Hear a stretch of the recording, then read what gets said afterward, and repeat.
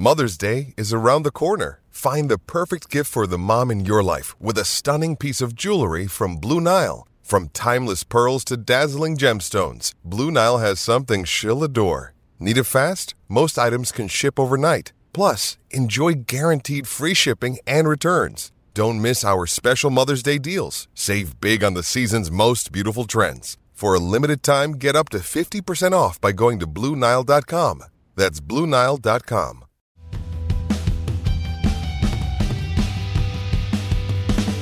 Hello, welcome to the latest episode of the Manchester is Red podcast by the Manchester Evening News. I'm your host, Rich Fay. On today's episode, we're previewing United's season opener against Brighton this weekend. I'm joined once again by Samuel Luckhurst. Samuel, how are you doing?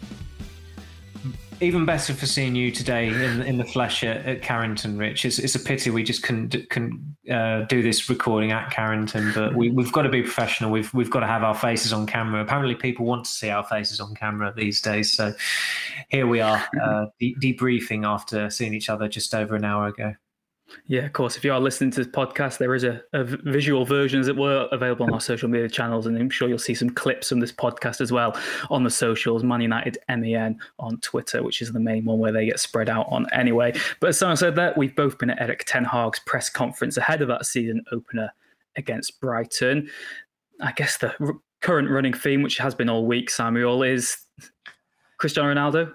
Anthony Martial has been officially ruled out of the game now. There's this dilemma, and we'll get onto maybe our predicted lineups later in the podcast, but Cristiano Ronaldo has really sort of divided the fan base on what Ten Hag can do with him. He has disciplined him. He said it's unacceptable for any player to leave a match early, as he did last weekend against Rayo Vallecano, but he has reiterated that it wasn't just Ronaldo who was culpable of that. I know Diogo Dalot was spotted as well. Not too sure specifically on who else was there and who left early. But Erik ten Hag has said, this isn't just a Ronaldo issue. He's been keen to not blame the player solely. What have you made of his handling of the situation? Well, kudos to the Dutch broadcaster who asked Ten Hag the question in midweek during the media day at Carrington. It was pretty clear, looking at from what the English rights holders asked Ten Hag, that they'd been told, don't go there. Even at Old Trafford on Sunday, Ten Hag only spoke to MUTV afterwards, and myself and Rob Dawson were in the corridor to speak to Christian Eriksen, and after speaking to Tom Heaton, I think we twigged that even then Stuart Garland, the MUTV interviewer, had been politely reminded or asked not to ask about Ronaldo. There was no chance of that not happening today. I think there must have been half a dozen questions or queries regarding Ronaldo, which is entirely understandable given the state of play there. And Ten Hag did have a verbal ding-dong with our colleague Simon Peach, who I think was caught. He was caught unawares because somebody else for the team, I suppose. Yes, he did. Somebody else asked the team news or the injury news question, and so he had to ask about Ronaldo. And there was some to and fro in there, which got awkward at a couple of points. And I think Ten Hag said, "I have to point this out," and he literally did point his finger, reminding everyone that Ronaldo was not the only one who left the Rayo Vallecano game early, which everybody knew. I think there were around 10 players who left before full time. But as somebody else pointed out, they qualified Ronaldo being singled out because he was the only player who appeared in the game and left before full time, which, however way you look at it, even though it's Ronaldo, it's not a great look, and it's not a great look, particularly given the uncertainty around Ronaldo's future. That said, I think there's every chance he'll start on Sunday now with Martial out, and I don't think it's even a debate. I think if you've got your most reliable source of goals, which is still Ronaldo, and if he's still at the club, you've got to maximise that asset there. The alternatives are just too underwhelming, or just not good enough, frankly. And Anthony Elanga, since he scored against Atletico Madrid in February, and I was, one of those people who wrote one of those pieces about, the making of Elanga at United. His form has fallen off a cliff, really. He's not scored since then. He had a very underwhelming pre-season, to say the least. Garnacho is an exciting prospect, but he's a prospect. He's not someone who should be thrown into the first team on the first day of the season against Brighton. He's got to be learning his trade still. And as exciting as he was to watch against Vallecano, it was his first appearance in pre-season, and he was excitable at the times in a positive sense and a negative sense, because the indecision wasn't always there with his game. And he's certainly preferable to Tahith Chong, let's put it that way, but he shouldn't be starting against Brighton.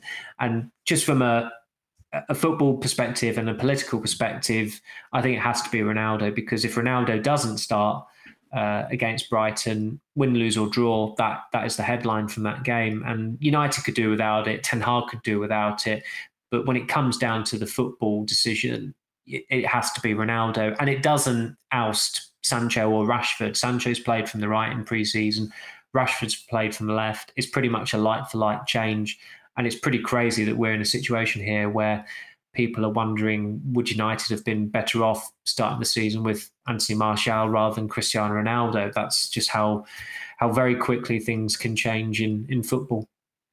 Of course, first competitive game as well for Ten Hag. Pre-season, there's so much mitigation. It doesn't really matter. It's about the performances, getting your style of play established, setting those standards. But the real test starts on Sunday, doesn't it? I know Ten Hag said that it's United, they have to win every game. There's going to be a lot of pressure on Ten Hag to deliver the result this weekend, particularly because United then have Liverpool and Arsenal in the opening 6 games. If you don't, if you're dropping points very early on, then you're going to start losing places already. You're going to have catching up to do before you even start playing the tougher teams in the division. And some of you've already sort of made your position clear, but it is just all about winning this weekend, isn't it? And the performance almost doesn't matter, because that could be brushed to the side and say they're a work in progress. But United really do have to win on Sunday. It's an obvious thing to say, but they particularly need to win these first 2 games, Brighton at home and Brentford away, ahead of Liverpool's visit on, I think, 2 weeks on Monday. It's the Monday Night Football. And just discussing with some people at Carrington earlier, the fact that you're, from a United perspective anyway, they're looking at Brighton and they're thinking, that's quite a tough game. They're looking at Brentford and they're thinking that's a really tough game as well. That's how far United have fallen, and that they're approaching these games where they're feeling a bit dicey about it. They're feeling a bit slightly on edge about it. I think they're in a much better place to beat Brighton this weekend than they were in May, to say the least. It does help that Brighton have had not the most, their business this summer has not been particularly noteworthy. They've lost 2 very good and key players in Yves Bissouma, who's gone to Tottenham, and Cucurella's now joined Chelsea.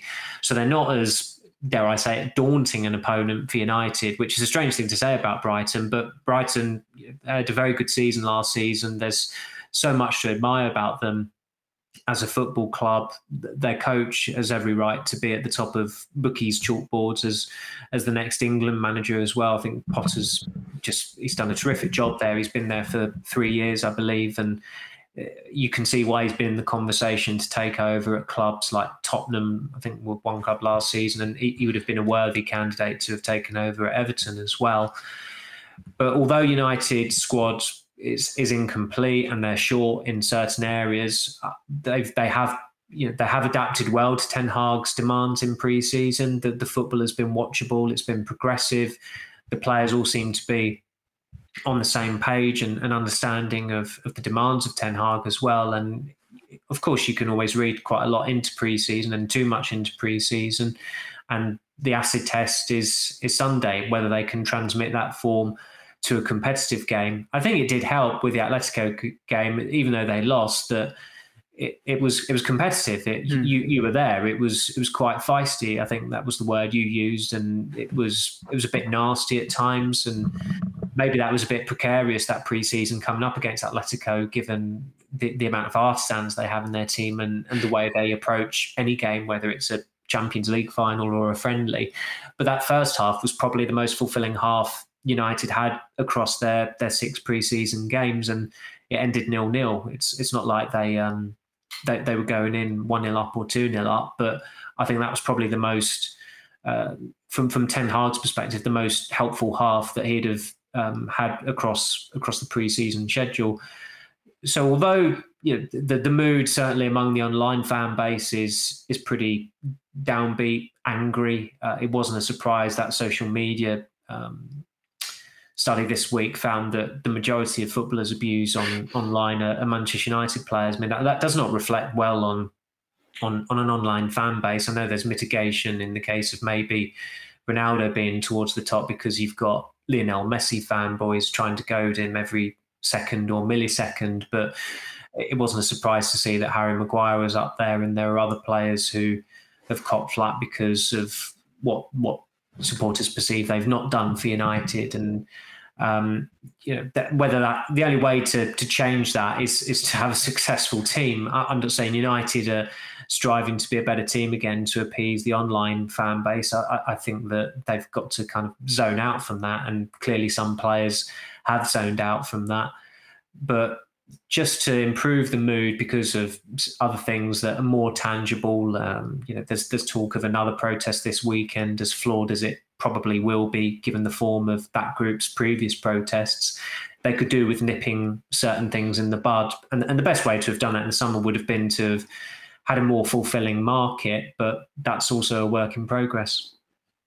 And speaking of the recruitment then, I mean, 3 new signings at the time of recording. Terrell Malacia, who I was really impressed with in that Atletico game. I think he could be a wildcard selection this weekend because, Luke Shaw was ill. Malacia really took his chance. I know the online supporters do love him. He's got a real good attitude, real good work rate. Still quite raw, but I think that, you might as well start playing him, given those minutes, because he needs to adapt to the Premier League. Christian Eriksen, impressed with him in both games again. He's just oozes class. He is sort of in that Juan Mata mold, isn't he? He's just got the technical ability, but he's got the legs to go with it, and he can still, deliver at a very high standard in the Premier League. And I think that's going to be an interesting dynamic with Bruno Fernandes as well, because obviously since his new contract, he's not been good enough, and now you've got someone who can, legitimately come in and stake a claim for his starting role as well. And then you've got Lisandro Martinez, who Ten Hag is a huge fan of and offers something different in the back. And one quote from Ten Hag today, Samuel, was, "I'm convinced we have a good squad. We can still strengthen the squad, but I think the team has shown they can play to a good level," which is basically covering his back in case United don't sign anyone else. He said he is happy with what he's got, but he obviously does want more. United still haven't strengthened the 2 priority positions, central midfield and attack. What have you made of the business so far? And do you agree with Ten Hag? Do you think that there is a way they can... I mean, their goal is top 4 minimum, isn't it? Do you think they can do that with the players they've got already, or do you still think that there has to be extra faces before deadline day? Oh, they need additional players. I don't think that squad is good enough to finish in the top 4. I hesitate to say good enough because events can occur at other clubs that let a club in. I certainly, going back to the 1920 season, I was strong-armed in the end to predict United as finishing 4th. When my instinct was to say 5th. And of course, that was the season where Arsenal, I didn't see Arsenal really as a threat to United, but Arsenal sacked their manager before Christmas and Tottenham sacked Pochettino before Christmas. And so events can spiral at other clubs. And you could see that happening at Chelsea, for example. I think the way Todd Boehly is operating is a throwback to Roman Abramovich's first summer. And I thought those days were over in football, but it feels a bit scattergun. It doesn't feel particularly strategic, but the signings they have made are impressive. They're good players. It's a very good squad. They've got a really good coach as well, but you just sense that there's a bit of tension there already. And Tuchel's quite a narky character, and I mean the way he reacted to the defeat to Arsenal in Orlando, I think it was certainly in the States. Obviously, that was probably the only time that Chelsea has been headline news across this summer. It's been mainly dominated by United, and so I could see a scenario where Tuchel maybe doesn't see out the season at Chelsea, and of course that means that there'd have to be an opportunity possibly for a team to break into the top 4. I don't think Tottenham's business has been as impressive as some have portrayed it as. They've signed a couple of journeymen players who are well past their sell-by date. Bissouma is a really good signing. I don't know why more clubs weren't in for him. But someone like Richarlison, he's done decently in the Premier League at quite a low level. I have my doubts whether he could really be a hit at a higher level. And he's got quite a lot of competition and a challenge on his hands to force his way into that team with Kulusevski, Son and Kane. So although United have improved under Ten Hag, and I think Ten Hag, because of the manager they've got now, they've got a manager who is a coach, he's on the training pitch, he's not staying in the office all the time with his assistant manager trying to rewind to the glory days and is stuck in the past. They've actually got someone who's a proactive coach and telling the players where they're wrong. He's disciplined, he's authoritative. I think it is nigh on impossible for them to have a worse season than last season. But ultimately, the attack, depending on what happens with Ronaldo, there is some uncertainty there over having a goal scorer who's going to be reliable from August to May. They can't say they've got that because of the Ronaldo situation. And as well as Martial has done in pre-season, the most important aspect of his pre-season is the injury, because he's not playing on Sunday. Can Rashford step up again? It's a big challenge for him after having a pretty dreadful 2 years. Sancho has had a very good pre-season. They will hope that Ten Hag can coax out the Dortmund form out of him, or certainly the form he showed in February and March under Ralf Rangnick.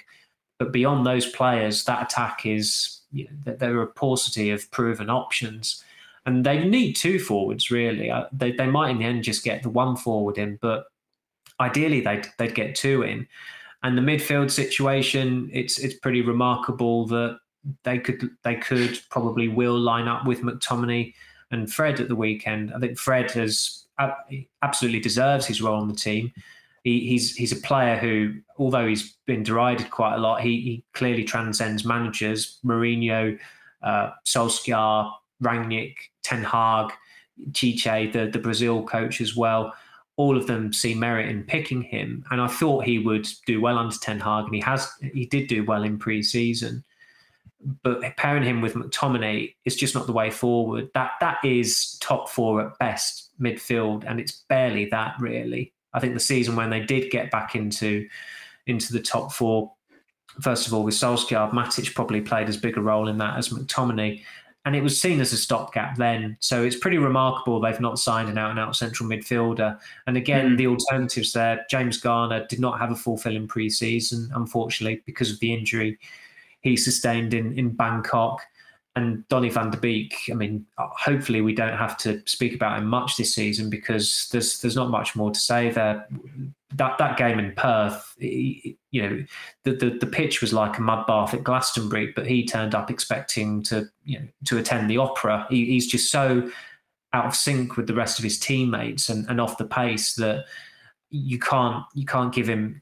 I think we looked for excuses for him last season, but they've all expired now. He might just not be up to it at the Premier League. I mean, he didn't pull up any trees on loan at Everton. They stayed up, not because of him. He had a peripheral role during that run-in when they got the few results they needed to stay up. So I just don't think for Van der Beek, if it does happen for him, it'll be a hell of a turnaround, because his old manager has come in, and Ten Hag, just from what he said about him, you can see why there's little fanfare, because something along the way has gone wrong. And at the moment, you wouldn't really be surprised if at some point he ends up back at Ajax. I guess one of the things that might work in Van der Beek's favour is a new substitution rule. Maybe a chance that he can get some meaningful minutes off the bench in certain games. Like I said, Samuel, you can't make any more excuses for him this season. He's got everything in place. He's got the new rule. He's got his manager. Key midfielders have left as well. Matic has gone, Pogba's gone, Lingard's gone, Mata's gone. You have to be getting these chances. You've got to be taking it by the scruff of the neck. And if you can't do that, then time has to be up. Have to be ruthless. Frankie de Jong, again, he was a player mentioned in the press conference today. Ten Hag, wry smile when he said, "We want Frankie," with a question mark emphasised at the end. He knows the questions were inevitable. He knew the questions were going to come today. You've mentioned the Chelsea earlier as well, and the fact that they are just trying to make statement signings this summer and trying to buy whoever they can. They've spent a lot of money on Cucurella, the team linked with De Jong. Maybe they would try and blow United out of the water just because they want to make this statement and try and enforce their power under their new owner. What is the latest on De Jong, and are United still confident of a deal? And do you think that one can still be achieved before deadline day? Yes, but it's certainly in the balance now, just because of how long it's taking. They've agreed I'm told agreement overall for 85 million euros, which is I think 71.5 million pounds. I mean, I think that will be quite a lot of that will be add-ons, but the wage deferral is still the sticking point, and that's been the sticking point for about a month now. I think. I mean, ultimately, De Jong is owed 17 million euros in unpaid wages from Barcelona, so. Although he's not rocking the boat and exactly itching to join United, or appears to be, he's certainly not giving the impression that he's itching to join United. If your employer owed you 17 million euros, you probably wouldn't rock the boat. It's a hell of a lot of money, and really the way Barcelona have been allowed to behave this summer and act is not a good advert whatsoever for football as a business, and just from a moral perspective as well, to be that amount of money in debt, more than £1 billion in debt, I think it is, and they've signed 5 players. Not all of them have been frees. I think Lewandowski was obviously a fee. I think Kessie was a fee, wasn't he? And obviously Jules Koundé as well, who they signed from Sevilla. And these players, and is it Rafinha from Leeds they signed as well for quite a lot of money. So they've spent a lot of money, and these players cannot be registered to play in La Liga next week, which is embarrassing, really. But because they've signed players and they've been really proactive and they've signed some notable names, of course, their online following, it's like, Juan Laporta's doing it again. He's great. And yeah, he is great at certain things, but it's pretty embarrassing and a really messy reflection of their finances that these players, as it stands, cannot play against Rayo Vallecano next week. And the fact that, Barcelona have signed a midfielder when they've already got Pedri and Gavi, and Busquets is obviously going to see out his career there, you would think. I think De Jong only played in midfield, started in midfield once in pre-season and lasted a half, and that was in the final game. Xavi played him at centre-back, and they've just signed 2 centre-backs in Koundé and Andreas Christensen. So they're undermining him at every turn. And then Laporta is still coming out with this guff about how he's not for sale, which, if there's a right-minded Barcelona fan out there who believes him on that, they should be put in a straitjacket, really, because they're clearly not sound of mind. So, there's some frustration on United's part that, somewhat understandably, because of recent history, they're portrayed as the dysfunctional club who are approaching, the 13-week, I think we're on day 86 of trying to sign Frenkie de Jong. And they don't like the fact, obviously, that it reflects badly on them, which it does. But the manager, Ten Hag, really wants him. He's decided he's going to be the fulcrum of his team. And they are emboldened by Ten Hag's working relationship and, just knowing De Jong to continue backing him. There are people at United who can't get their head why they haven't just walked away, because it would have been in their interests. But the manager wants De Jong, and the alternatives are nothing like Frenkie de Jong. They're not deemed to be at the same level. They don't have the same skill set, and you can completely believe that because he is a unique player. He's a very specific type of player. I mean, he's obviously a deep-lying midfielder, but he's not defensive-minded, and the way he operates on the ball is the way a playmaker would operate, or you associate a playmaker with operating. And Ten Hag reiterated it again today. I mean, he did mention De Jong by name in, as you say, in that quite amusing terms. I think one of us was deliberating whether to put a question mark at the end of it or a full stop, which would have been extremely misleading. And I don't believe anybody did that. But going back to that point, he said again, it has to be the right player. And there will have to be a cut-off point where you say, look, the right player is not attainable. It's not going to happen. We need to get an alternative in. But that cut-off point is still a while off. And Ten Hag clearly feels emboldened from what he's spoken to De Jong about the prospect of playing for United, to continue with this pursuit. He's relayed that to United, and United are backing him. So there is an element of they're damned if they do, they're damned if they don't. if you would have a little look in on social media, they're just damned, whatever they do. So I sympathise with certain people at United because they are backing a manager and trying to sign a Netherlands international from Barcelona who could have a transformative effect on the team. But everybody is just very, very tired of it because, as I said, we're on day 86 and I reckon we'll probably we'll certainly pass the 90-day mark, and there's every chance we'll break the 100-day mark as well, which, I mean, it's probably happened before with a club pursuing a player, but it's difficult to think of many recent examples. Yeah, exactly. And like you said, it's an interesting dynamic because fans keep on saying, back the manager, back the manager. They are back the manager because they're still pursuing his top target, the player he wants the most. And, the longer it goes on, yes, they look a bit more foolish, but they've got to do that. And the whole point of taking this educated risk really on Ten Hag was that they're going to put faith on it in him. The club probably wouldn't have said go out and buy a new left back, but Ten Hag wanted one, so they did it, and the left back's come and he's been good. Eriksen, again, they might have been a sign. They said, well, it reminds us a bit of what we used to do, so maybe don't go for him. But Ten Hag wanted him, saw the value that he can add to the team. He's come in. Lisandro Martinez wasn't the first choice from the club, but it's who the manager wanted, so they've brought him in. And again with De Jong, you've just got to back Ten Hag in this. And if he believes a deal still can be done, I think you just got to go with that. And the Ronaldo situation as well. They've just let Ten Hag deal with it the way he wants to. And obviously, we'll get accused of being Glazer sympathisers for giving any sort of credit to United for the way that they are handling it. But you've got to give them credit for actually giving the manager what he wants so far this summer. And until the window finishes, you've got to keep backing him as well. This weekend then, Samuel, Martial is out.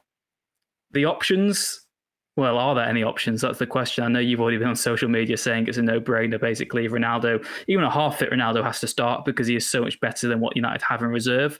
Maybe that goes against the principles of the discipline he's been having since the Vallecano game. He obviously missed Tor as well.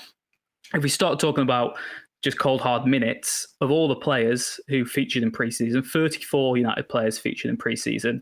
The only 3 who had less minutes than Ronaldo were Isaac Hansen Arun, Will Fish and Shola Shoretire. So Ronaldo's got the 4th lowest minutes, but Ronaldo hardly loses fitness anyway. We already know what your answer is going to be. Ronaldo has to start this weekend, or do you think that you can argue against it because of the fact that he hasn't featured in pre-season? He maybe needs to be punished for leaving the match early last weekend. But like you said, if it's not Ronaldo, who is it? Elanga? It's not a viable alternative, is it? There's a coaching argument to be made to have Elanga in the team, as Laurie Whitwell tried to suggest earlier when we were at Carrington, and I just told him, no, you're wrong. It doesn't make any sense. And it's quite heartening to know Laurie had a bit of stick about putting Elanga in his team as well, because it's nothing, obviously, absolutely nothing personal against Elanga. It's never personal with players. You're just given an objective opinion. But Elanga, from watching him in pre-season, the one start he had, he was nigh on anonymous against Melbourne Victory. His form since that breakthrough moment or breakout moment maybe against Atletico when he scored the equaliser has been underwhelming at best. I feel sorry for him because I think after the Atletico game, he started against Watford and it was the best he'd played as a starter, but he missed a really, really good chance in the second half on a day where United had enough chances to win a month full of matches, it felt like, and they ended drawing 0-0 against a team that were doomed and destined for relegation. So he's not had a particularly good time of it since then. There have been very few United players individually who've actually performed, but it was pretty clear from the outset that Ralf Rangnick saw a legacy to leave in Anthony Elanga. Elanga at junior level was not necessarily a player who stood out, who you saw as he's one of the top 3 in his class. He wasn't the name that got people excited. He had a bad injury that kept him out for a while in, I think, the 1920 season. And as a lot of us wrote at the time, it was a credit to him that he got fit. Then lockdown happened, unfortunately. So he had a long time without playing very much at all. But he still forced his way into the plans of Solskjaer. Obviously, Solskjaer being Solskjaer, Elanga didn't know if he was coming or going last summer. And then Rangnick came in. He was intent on going out on loan. And I think Rangnick said he was the best in training for his first session, made an immediate impression, and he was in the first team setup and very heavily involved for the rest of last season. But he's a squad player at best. He could develop into a better player, but for the time being, I just see him as someone to bring on and maybe impact games, and he's got to evolve his game.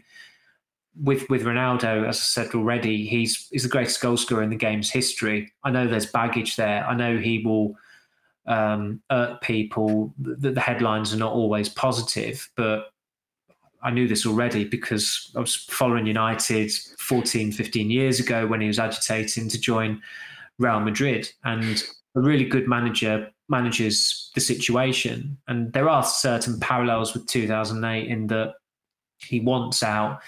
The manager has publicly said he wants to keep him. And there's still uncertainty about his future. I think it's safe to say he will not be a United player this time next year. But while he is still a player at United, you've got to maximise the asset. And he was an asset last season. Okay, it was a horrendous season for United, but I still think it would have been worse if they didn't have Ronaldo. He granted Solskjaer a few stay of executions by winning games, and Rangnick's tenure would have been a lot worse without Ronaldo because he scored a number of winning goals during that time. I know it might be anathema to some who just think that if they don't want to play for the club, get rid of them. And I see that point, but you have to be pragmatic. And in this day and age of football, there are very few players at the top level who have a real genuine attachment to the club they're playing for. So as long as Ronaldo is at United, I think they've got to maximise him. If he goes, so be it. If a team come in with an agreeable offer, accept it, let him go. It's got to the point where I think for those of us who have just covered the whole affair, that we don't care whether he stays or goes. From a selfish perspective, we've watched him play for United last season. It was a privilege watching him play, covering him a good while it lasted on an individual basis for him. But if he goes, so be it, as long as obviously United get quality attackers in to offset his departure. And again, that comes full circle, as we said before. The priority and the focus for Ten Hag is to win matches. He's a Man United manager. He has to win matches. And this weekend, he's got a better chance of doing so with Ronaldo in the squad. And I think that's the opinion that most fans will have, even if they're reluctant to go with it. You've got the greatest goal scorer in the history of the men's game. So why would you not try and use him to get, even if it's a short-term game, even if it's not in United's long-term interests, keep Ronaldo until you've got someone else, be it Martial fit or you've got another player in the door. You might as well use him to your full advantage because there's no point keeping him on the bench instead. Samuel, then this weekend, team selection. It again seems like we've already got a kind of clear idea of how Ten Hag will want this team to line up. We saw that with almost the blueprint of that Atletico game. Like, always going to be that hierarchy sort of established across the two friendlies, who is in the starting lineup and who is on the periphery still. Do you expect any wildcard selections? Maybe Ronaldo is the wildcard selection. And in terms of the other two new signings, Eriksen and Martinez, do you think it is still a bit early for them both to start? I'd like to see both of them start just for the sake of variety. And look, he said to us in Melbourne, Martinez has been brought to strengthen the team, not the squad. And okay, sometimes you ease a player in, but I've never been a fan of this whole, we've only signed him recently, he's got to ease his way in. Like they did that with Van Persie for the first game of the season at Everton, and Rooney started and he was abysmal. He was so bad. He was overweight and he was dropped for the next game, and United lost 1-0 when Fellaini monstered Michael Carrick at a corner. Carrick was playing at centre-back that evening because I think Rio Ferdinand and it might have been Johnny Evans were injured, so Carrick had to drop back. But I've just never been a fan of this whole, we need to ease him in, give him time, just put him in the team straight away. And okay, Martinez hasn't played with Maguire yet, but they've got to play together at some point.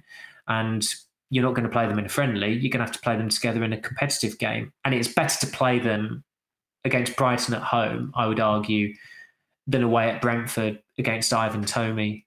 or against Liverpool at home 9 days later when it could be Nunez or Salah or Firmino or Luis Diaz or Diogo Jota herring at you. It's better to play against Brighton, who, good team though they are, they have lacked a 20 goal a season striker.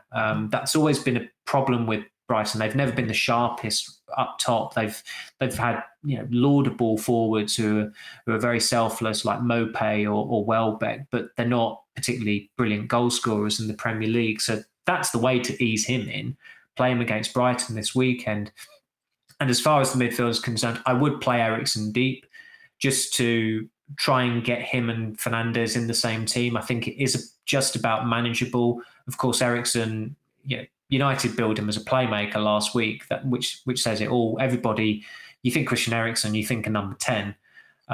That's the area where he's operated in probably the most in his career and where he's most synonymous with as well.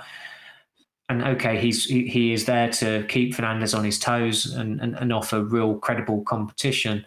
But for this weekend, given the state of play where there's not been a new midfielder in, I would play him deep with Fred. Again, Brighton, that Bissouma Caicedo axis, which absolutely bullied United in May, that's been broken up. And I'm not underestimating Brighton at all.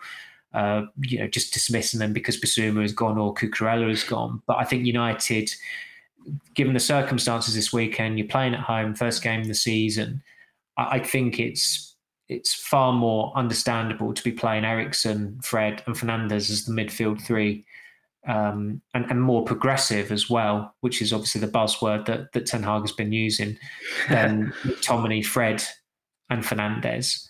That said, if Eriksen doesn't start, he's an obvious game changer to bring on. And it will be interesting to see, whatever the scenario this season, how Ten Hag goes about substitutions. Because as you said earlier, you can make 5 subs now, so you've got a hell of a lot of options to consider if you're chasing a game or you're trying to get a winning goal or see out a game.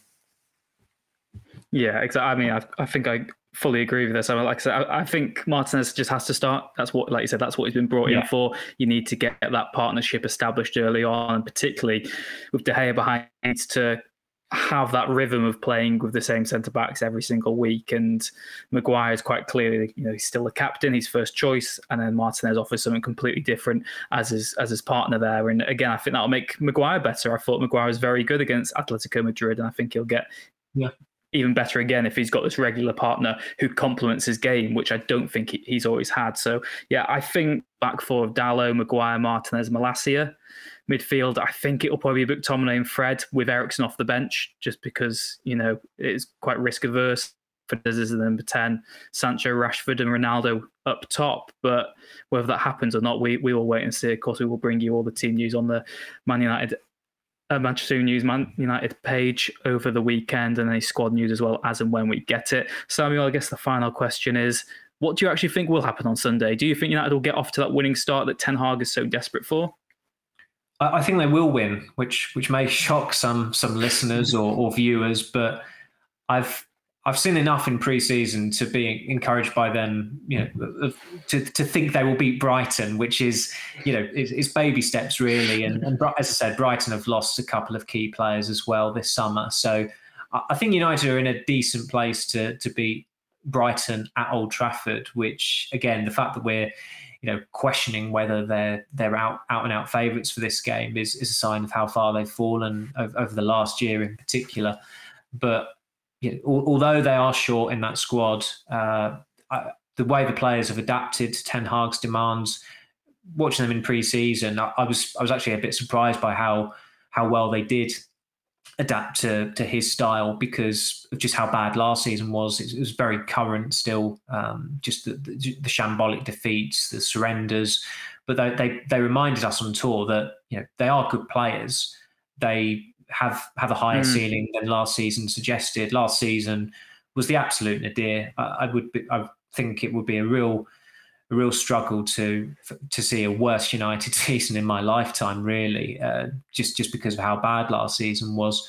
So yeah, I have faith in them to beat Brighton this week, and Liverpool at home later this month, maybe not. I think they'll probably need a few signings to fuel my optimism for that one. But I think they'll actually win this weekend, which could be, those words could come back to haunt me. Yeah, I'm sure they will. Again, I always bring it up, but we had the infamous Sheffield United at home game where we all backed them and said, if there's one game United are going to win, it's going to be Sheffield United at home. And of course, they didn't win. And I guess that's the fun of reporting on United. You do never know what you're going to expect, and particularly in this new era as well. Will it be all talk, or will United be able to walk the walk as well this weekend? Who knows? But we will be there at the Manchester United News to cover the game. We'll bring you all the updates from Old Trafford and all the build-up, of course, across the weekend. So, Samuel, thank you very much for joining us today on the Manchester is Red podcast. Thank you, Rich, and see you Sunday.